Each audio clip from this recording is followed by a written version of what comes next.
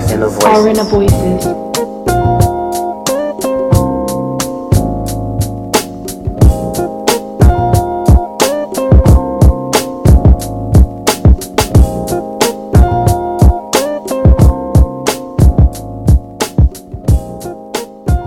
And it's a Nigerian podcast, and they brought Is it with three girls? no, Oh, okay. no, Oh, it's right. a Nigerian podcast, Oh, okay.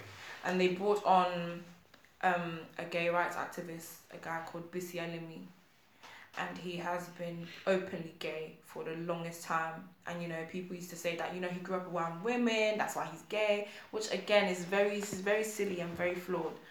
He grew up around women. He grew up in a posh school. He grew up in Mushin, in Ibadan. For those who And if don't know, anybody- Mushin is very... It's very, very rough. Like, It's not posh. that It's is- the opposite. That is the hood. And he grew up like that. And he went to school. He was beaten up. He got a boyfriend. He was beaten up. He went to the hotel. He was beaten up. Just staying in Nigeria alone was stifling him because of how people force religion on you. If they allowed him to let him be, who knows where he would have flourished to now. But because he was gay, specifically because he was gay, he wasn't allowed to flourish. He was beaten up for who he was, and I do not agree with that at all. So I think like the whole religion and culture thing, religion trumps culture for me. I feel like a lot of people use religion as a weapon in almost every situation. Yeah, like I'm gonna be that guy again. Karl Marx. Karl Marx said this quote, "Religion is the opium of the masses." Yeah, and I agree. Funny thing is, when I was in sixth form, when I first saw that quote, I was Muslim. I was experimenting. Don't ask me, but I was Muslim, and when I saw that quote first time, it fucked my mind up because I was like, "What? Opium of the masses? This fucking communist bastard? Who does he think he is?" Then and I get older, and I start thinking about you see things happening. You see how ignorant people are and how they could be misled. Yeah. And then you just think, oh, this is a drug for you guys. You're on drugs. Like, this is equivalent to somebody being like on really strong dope or something. Because there's no logical... It's like when people are in trouble in Nigeria and instead of doing something, or if someone's sick, for example, instead of doing something, you just pray and be praying and be praying and be praying and be going to church and be buying holy oil, be buying holy water from Jerusalem, be praying, be praying. Do you know what I'm saying? Like, do you know how, like, I'm not even trying, I don't know if this is maybe because I grew up here, but do you know how crazy it seems, for you to know that there's a problem and there's a solution if you actually go out there and look for a solution, but you're at home praying and you're at home, you're going to church and buying holy oil. What's the holy oil going to do? And like... So let me ask it, like, let me frame it like this. One of the ways I feel religion holds society back is in that overzealous belief system where God is trying to, God needs you to be so subservient. Yeah. Do you feel, in what ways do you feel the ruling class try to use those things to their advantage? What do you mean? Like to suppress the poor people, basically. I don't think the ruling class use it.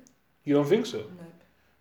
Unless we're talking about pastors here. No, not pastors, because So okay, so for example, ruling class. so for example, let's look at the UK. yeah, Yeah, the ruling class would say the upper middle class, because there's upper middle and then there's middle. sorry, just ignore me. But do you think they use religion as a tool? There was a time they did, How? like during the right before when the church first split from the Catholic Church. Are you talking about Henry VIII? Yeah, in Henry VIII's period. But he used it for his own personal gain. Yeah, but that's the Not to- reason. But that's the ruling. Not to oppress anyone. Okay, How? but think about it this way, right? There's this belief, people, a lot of Christian Nigerians I know, for example, have that when you're suffering, it's like God putting you through trials and tribulations to get you, and a lot of them even believe this to the extent where it's like, even if I die suffering, is good because it means my rewards when in heaven are going to be like billions of times more. That's what I mean by using it against them. Because if you're a rich person, that's not the ruling class enforcing it on them. I mean, so who is enforcing that on them? That's not. How is it? Please explain to me how it is the ruling class enforcing it on them. Okay, so like it's an easy someone way is to suffering- control society. Suffering is relative. They could be ill with a terminally, what's it called, cancer. That is Okay. not the ruling class enforcing that on them. So we need to be specific here. Okay, so I mean like, okay, so I guess I told you she was gonna do this to me. So I mean like economically, for example. Okay, but how? So if the poor people are more concerned with praying or like keeping themselves poor, not keeping themselves poor, whether they're more concerned with staying poor because they feel like it's in a way some form of righteousness. Who thinks like that? Okay, so that's what the churches sell. Okay, but who enforces that? The It's church not- leaders. It's not the ruling class. Yeah, but technically in Nigeria, the religious leaders are probably the ruling class in a lot of ways. I don't agree at all. So so with the Muslims, for example, you don't feel like the northern Muslim leaders. You don't feel like they run. What, the caliphate? Yeah, you don't feel like they run shit. I'm not sure because I'm not from the north. I can only speak about the south and the west. But from what I know, I really can't speak on it. You should tell me. Okay, so in the north, okay, for example, Nigeria 12 states, I think, in the northern region became said following Sharia law in 2001. Okay. After that, Boko Haram started to spread. I say this, it's not random. I mentioned the Boko Haram spread to say that in that period, like it's been well documented that they brainwash a lot of that part of society in Nigeria. Like, for example, you hear of a lot of girls, like 8-year-olds, 10-year-olds, 15-year-olds being sent to do suicide bombings, for example. And the main correlation they found between why they do those things is, first of all, is the religion. They believe that this is what they're meant to do for the religion. But secondly, it's also this feeling of secondly, it's because they have no education. And you believe that comes from the ruling class? I believe it's helpful if you want to marry an 8-year-old. It's believe easier that to comes keep from the her. ruling class? If you're rich and you want to You marry an believe that 8-year-old. comes from the caliphate? Yeah, I mean, who You puts really that there? believe that comes from the caliphate? You really believe the caliphate are colluding with Boko Haram to send 8-year-old, 9-year-old, 10-year-old girls to blow up themselves? So I can see how that sounds. Do you really believe it's the ruling class? I No. believe that they promote that. I believe they promote those ideas. That is a very wild statement to make. Making- that the caliphate in Nigeria Making 12 states in and a the country. emirs Okay, making a country that is would- meant to be circular in a way, in a lot of ways, making 12 of the states in that country follow a specific law. what country Based on is religion. secular? No, Nigeria technically should be circular. Should be, It should be. but it has never been, and it Okay, never will be. But it makes it worse if you make 12 states follow a specific law. But they were already Muslim. Yeah, but you can be Muslim, like you can be like, who's like, Yoruba people in Nigeria, like a decent sized amount of Yoruba people are Muslim. Yes. But based on the way their traditions are, they mix it up so much that they don't ever.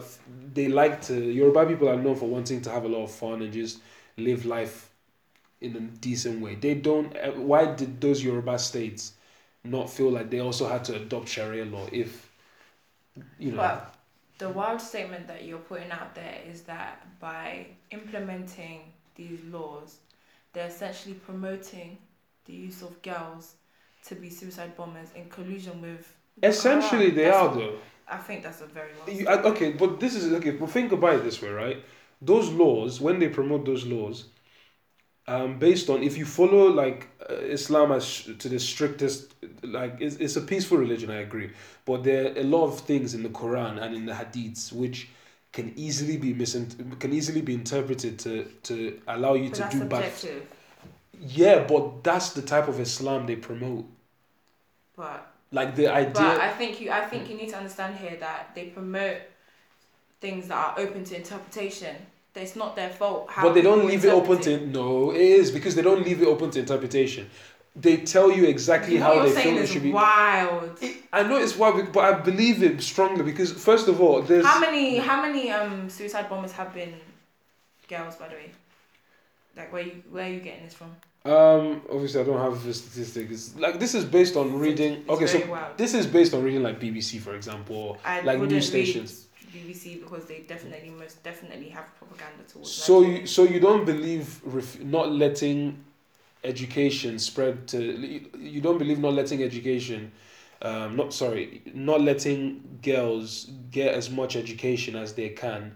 You don't believe that could contribute to being able to manipulate them mentally. Of course it does. And that's what I mean by... What you're arguing is that they're using religion as a tool to do this. Yeah, they are promoting this. Yeah. But do you really believe, for example, in El Rufai, I don't know if it's Kaduna or Kano, recently just reviewed primary school teachers and gave them a test, a very basic test, KS1, here, and simple maths, English, and most of the teachers, about 8% of the teachers couldn't answer the test. Wait, what percent? And he's 80%. I thought you said 8.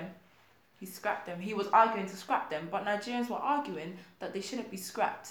Now tell me, how on earth does that make any sense to keep teachers that cannot teach your year 4 students or your year 8 students what 2 plus 2 is? Yeah, but I feel they would have been complaining about it more because there's no jobs, like, so they don't want anybody to lose. I should let an illiterate teach Of course not, of course 2 plus 2 is 1. But if those are the people, okay, so... And he's a Northern State governor. But El Rufai is ahead of his time in a lot of ways. Really? Especially for, okay, you know Lamido Sanusi, for example? Yes. He's the Emir of Kano. Yes. He used to be the head of the Central Bank of Nigeria, right? Yes.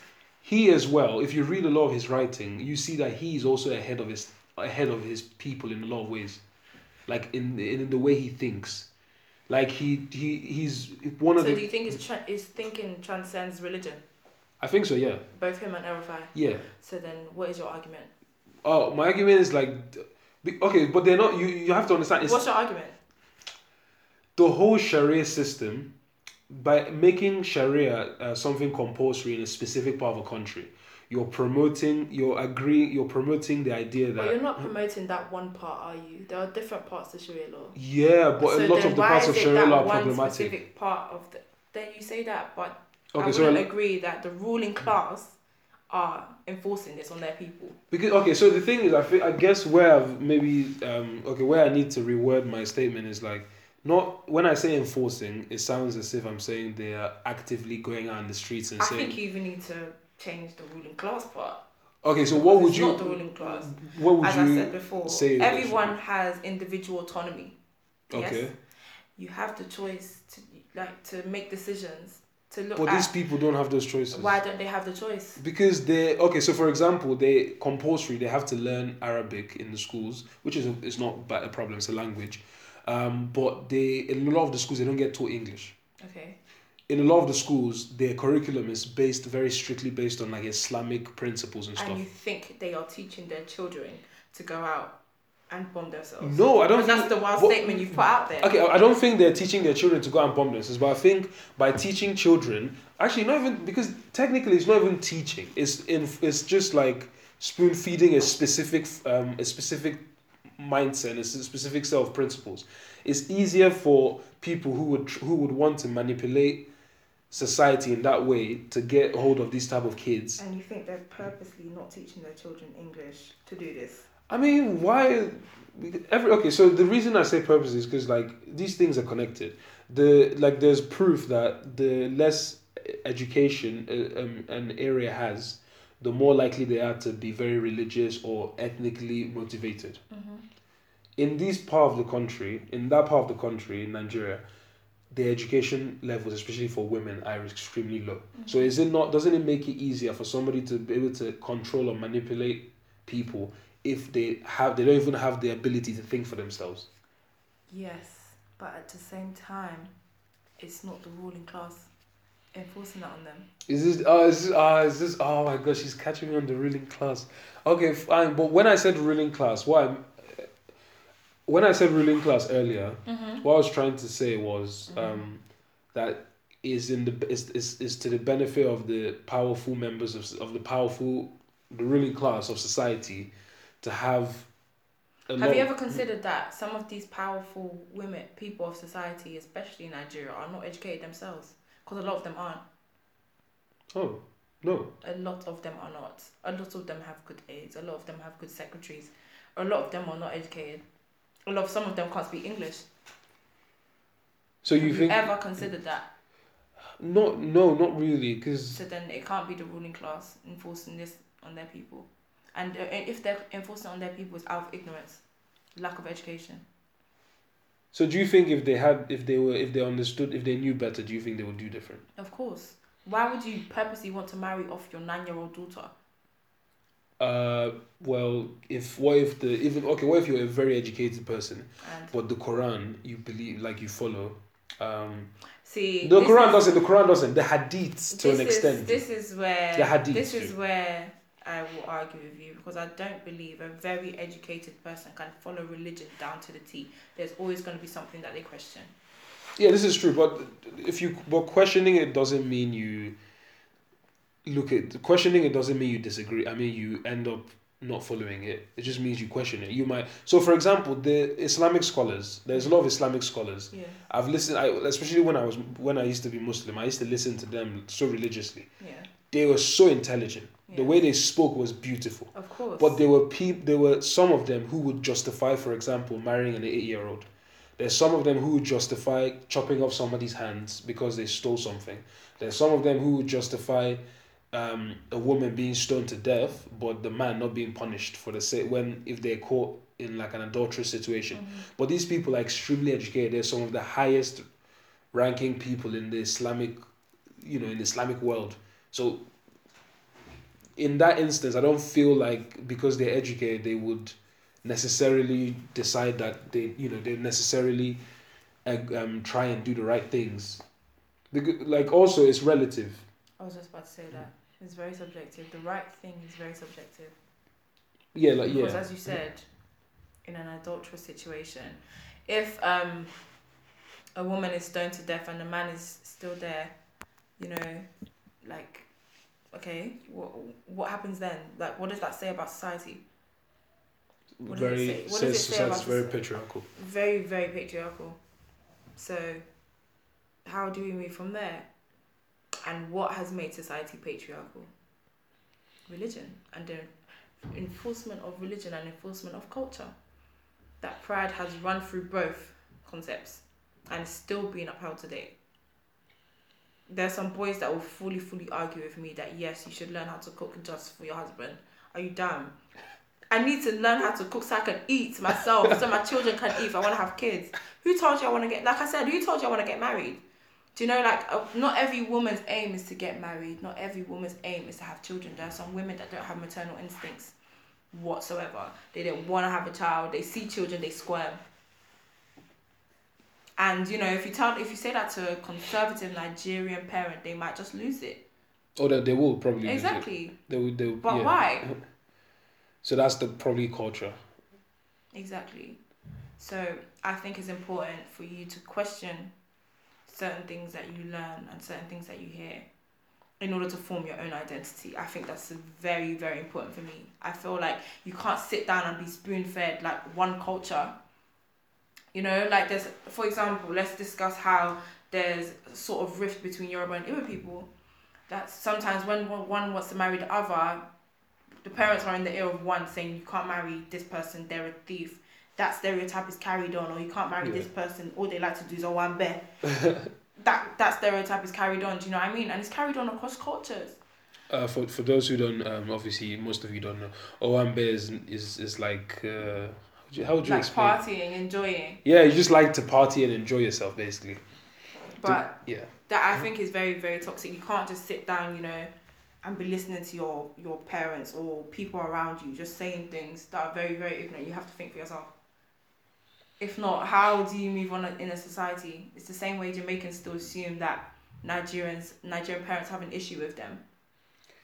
I mean, the last conversation I had with my mom, it sounds like Nigerian parents still have an issue. That's down to you to change that, though. Yeah, I do. I try really hard to do that stuff. You grew up in an area, that kind of, I don't even know where the discontentment comes, and I don't know where the disconnection comes with Jamaicans and Nigerians, because we're very, very similar. But at the same time, I don't know where the whole conversation about, Jamaicans being this or Nigerians being this comes from. And the fact that, I feel like our generation are going to be the ones to change that, because, we all have mixed friends. Well, most of us have mixed friends. You're able to see their culture. You're able to have these discussions where, like, if your mum is trying to diss one of your friends, you have to pattern your mum. Yeah. I think that's very, very important as well. When there's something that you believe in, for example, when I stopped going to church, my mum wanted to lose it. She wanted to lose it because there were so many things at age 16 that I was questioning in church. You stopped going to church at 16? Yeah, 16, 17. Early, very early. Because there were things that were happening in my life that caused me to question church. And every time I'd be in church, I'd be infuriated. Why am I here? I'm not learning anything. And the more my mum forced me to go to church, the more I veered away from Christianity. So, I had times during uni, I still went to like Bible classes and stuff just to learn. Because I believe that's important as well. You can't make an informed decision without having the information. So I still went. I grew up in Sunday school. Every single Sunday, 2:00, they come and pick me up from my house. I'll be back in the house at 5. Every single Sunday, I didn't miss it ever. From year 8, year 7, year 8, till my adult life. So I feel like I question a lot of things, and I think that's very, very important. Like, you can't just sit there and be spoon-fed, David did this in the Bible, so you can do this too. Or King Solomon did this in the Bible, so you can do this too. Or this disciple did this, so you can do this too. You have to make informed decisions for yourself. That's the reason why we have autonomy. The thing is, I feel a big part of it seems to be laziness, in the sense that I think it's fear. I think you're right. Fear does play a part, but I think, okay. So for example, right, this idea of something is going wrong in your life, just look to a Bible story and relate it to yourself, and then it's all good. I feel like if you should be able to, if you really wanted to use your autonomy, you should be able to search that a bit more and be like, why, like, is that the only situation that applies to me? Like, for example, a lot of pastors I've known have justified singing and shouting really loud in church by, when David brought back the Ark of the Covenant, they danced and shouted. That's laziness. Because he would say that in church on Sunday, and the whole congregation would stand up and jump and say, "Yes, Pastor." But in reality, nobody said, like, I always used to feel like I'm the only person in the congregation sat there like, that's not justification for shouting. That's like ancient people thousands of years ago doing bush people shit in the jungle. That's not the same as people in suits and 21st century people. Like, I mean, you can do it if you want, but they justify so many things. But then it's not justified according to your beliefs, but somebody else in that congregation would agree. Do you know what I mean? Yeah. I just believe that it's down to the person to genuinely just sit down as you're hearing all of these things and actually wonder, like, does this resonate with me? What is my ethos? What do I believe in personally? Not what has been forced upon me. Do you know what I mean? And you do that through dialogue, conversations, talking, reading, just learning by yourself, not by what your parents have taught you, what your older brother tells you, what your sister tells you, or your pastor has told you. I went to a New Year's, was it New Year's? I went to a convention actually in a church near me. And the pastor was talking about how, if you have a girlfriend and she's always nagging you or she's always asking you for money and stuff like that, then you should ditch her and go and have sex with somebody else. I was thinking, like, when you grow up in church, you never really hear that sort of thing. But now they're trying to, do all of this prosperity preaching and relativity preaching. We have SPAC Nation now and stuff like that. Like, I wouldn't, in a Pentecostal church, you won't be seeing stuff like that, do you know what I mean? Yeah. But now, Hillsong, it's become a normal thing. And with some people, it doesn't resonate with them. Some people, they absolutely love it. Some people, they find, worshipping like that is the best way for them. That's the way they can relate. But again, it's down to you. Yeah.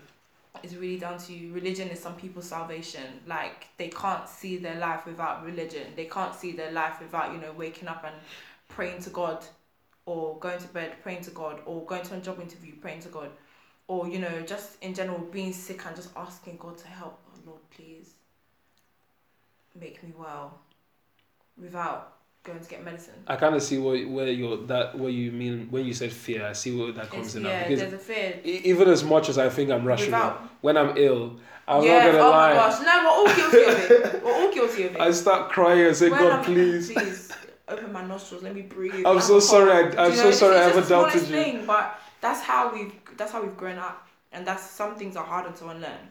But I'm not gonna be ill, for example, have cancer terminally, and be sitting in my house whilst there's I haven't tried any radiation. I haven't tried any treatments, because I personally think that's absurd. I'm not saying that let's say I was a strong believer that my faith is wavering, but I believe faith, there's a saying, faith without works is dead. So, if you don't go to the hospital, if you don't go to the clinic and try and clear that STD, it's not going to go away. Your body isn't self-sufficient like that. God made doctors, did he not? Yeah. Or how did they have such knowledge? Do you know what I mean? So, like, why would he just give all the keys? Exactly. Just for you to not use it? So, I feel like religion definitely holds, not, I wouldn't say Western society, because we're more secular, but a lot of our home countries, it holds us back big time. Thank you very much, Omama, for being on the episode today.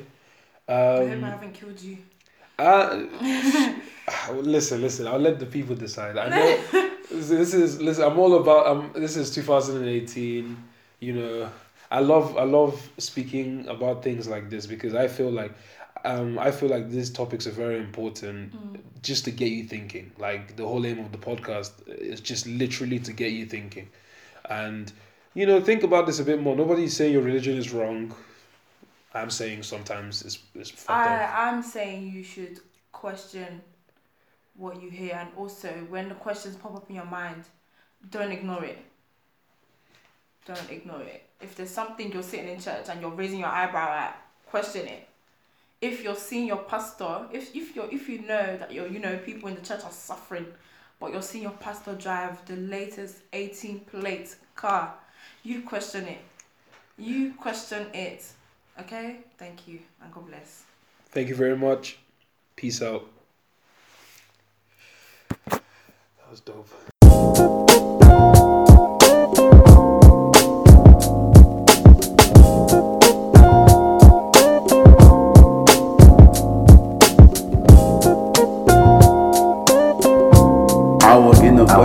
Our inner voices.